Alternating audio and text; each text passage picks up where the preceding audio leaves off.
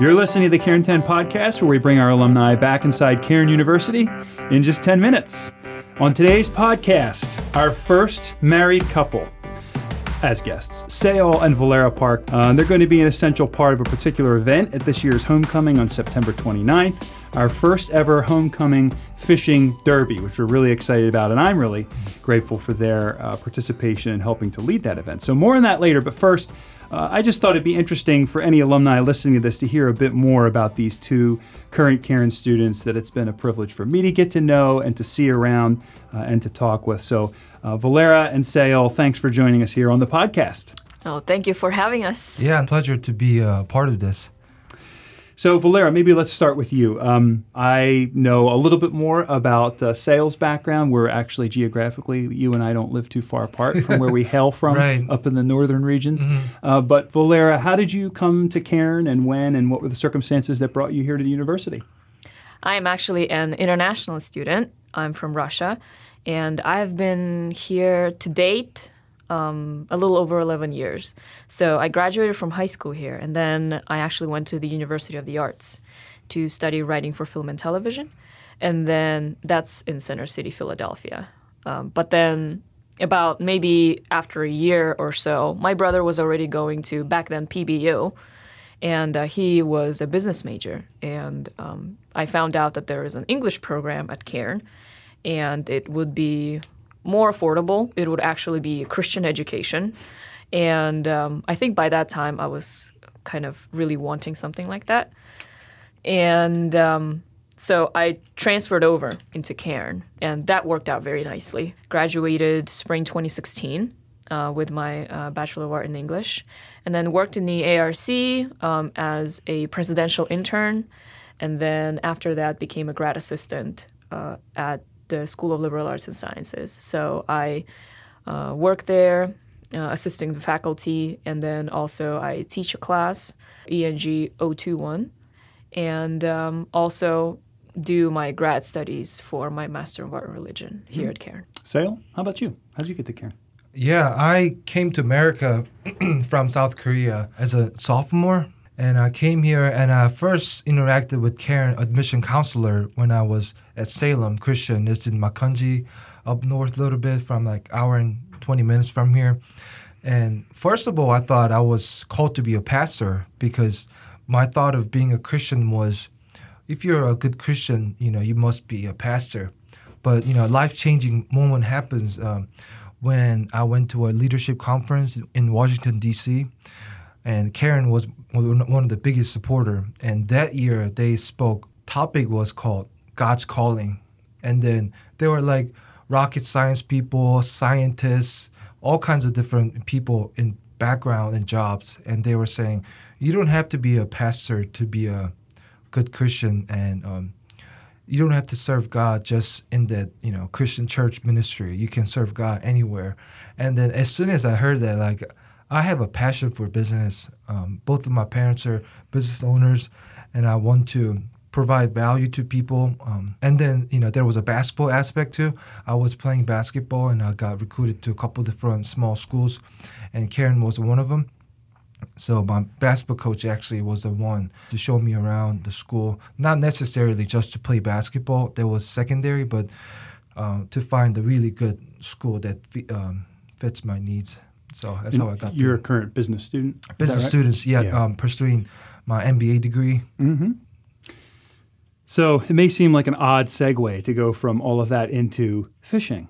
But part of the reason that you're here is because we had discussed we have great homecoming events every year, and we have this pond on campus. And I don't know, we used to do some things with people building boats and such, and that happened. That's kind of come and gone. But we wanted to use it again, and we thought, well, how about trying some fishing? And then we said fishing, and then you two came to mind. So how does that happen? What has been your fishing pilgrimage as a couple? Is this something that you've had a passion for years, Sayal, that you brought Valera into, or tell us about that? She actually fishes really well, so she can probably take over this part. Okay. Well, I'm not the one who, started this whole thing. Sayal definitely has a great passion for it, a lot of knowledge that he actually conceals, I would say. But he's very knowledgeable about fishing. And when we became friends, he started just familiarizing me, I guess, with his interests, and one of them was fishing. To me, fishing has not been part of my life for a long time, ever since I left my hometown. My hometown is on an island of Russia. It's called Sakhalin. It's very close to Japan. So you have, the Pacific Ocean, and then you have the Yellow Sea, or whatever you want to call it, the Okhotskaya Sea. So, marine life is so abundant there. It's one of the best fishing spots in the world. The Japanese always covet that piece of, sea there. The best urchins in the world are from there. Right? if you have passion for that. Passion for urchins. Yes. And so there, pretty much everybody fishes. It's kind of a way of life, and it's very seasonal. So recreationally, though, or more? Recreationally, but I think a lot of times the concept of catch and release is a little silly there. Right. There, you catch and you keep, and you eat.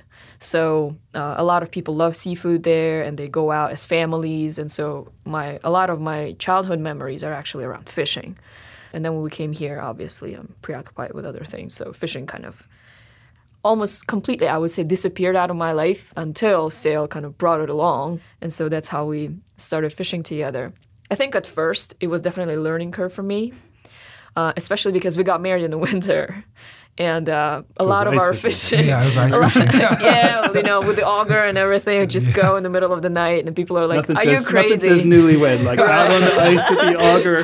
When it's like snowing crazy outside, we take the G4 on a 4-wheeler and just driving to places. You are serious. You're seriously in it. And you recently entered a competition and did pretty well. Is that I right? did. Yeah, it was actually a charity event. Oh, so, but still, those fishermen.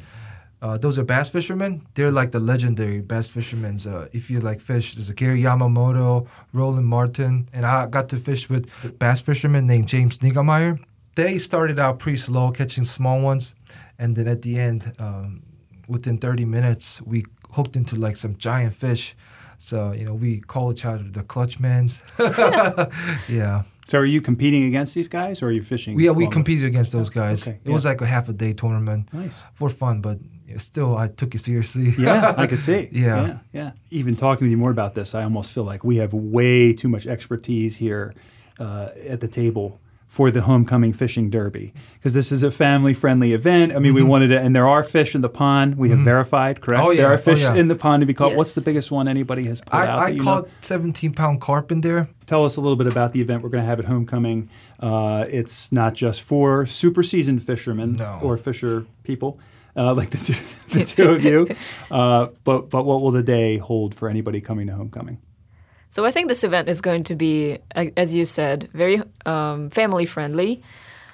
We had a Cast for Kids event hosted at the Cairn Pond, I believe, late April, early May, and that was great. It was children with special needs and their parents, their families, and everybody came out, have fun. For a lot of the parents, they've never done fishing before, and I guess maybe never considered it as something that they could do together as, great bonding time.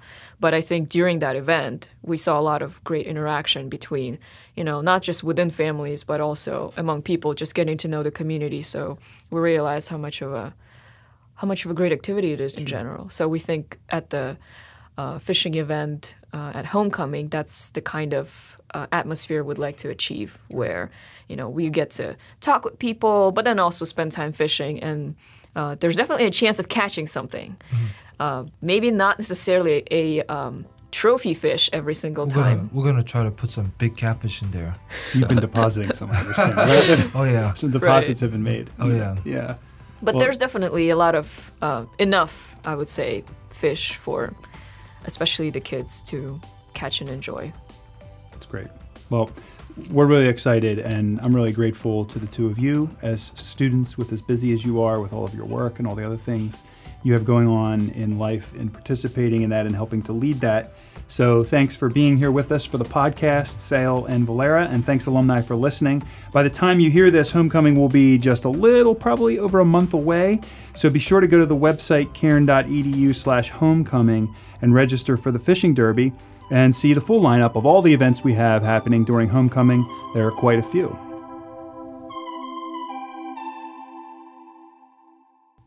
You know, each year the university provides literally millions of dollars in scholarship money to students, just like Valera and Sail. And a university education is expensive these days. And so if you're hearing their story and about their involvement, and you've not already, I'd like to encourage you also to go to visit cairn.edu/give and make a gift.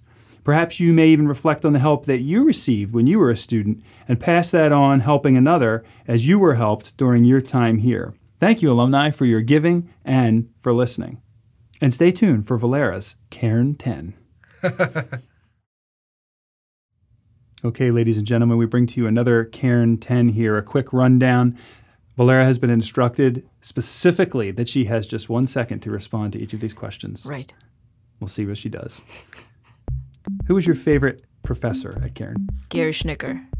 Which book did you read during your time that had the greatest impact on you? Water from a Deep Well by Zitzer, I believe. That's the author. What spot on campus will you remember the most fondly and why?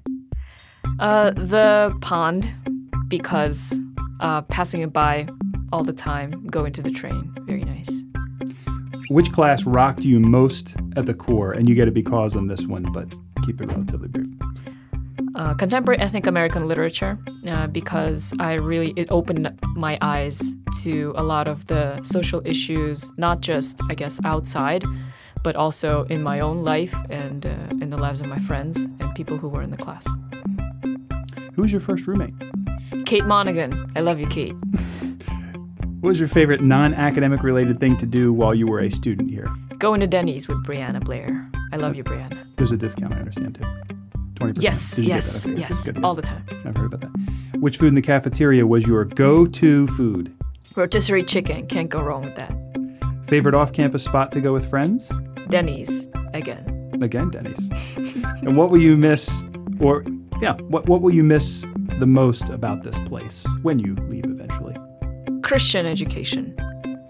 And what is the one thing about Cairn that you hope will never, ever change? I would say thinking for yourself, not what the culture dictates or what maybe some of the influential people around you dictate or ideologues, but what you believe is true based on scripture. Valera Parks, Cairn 10. Thank you.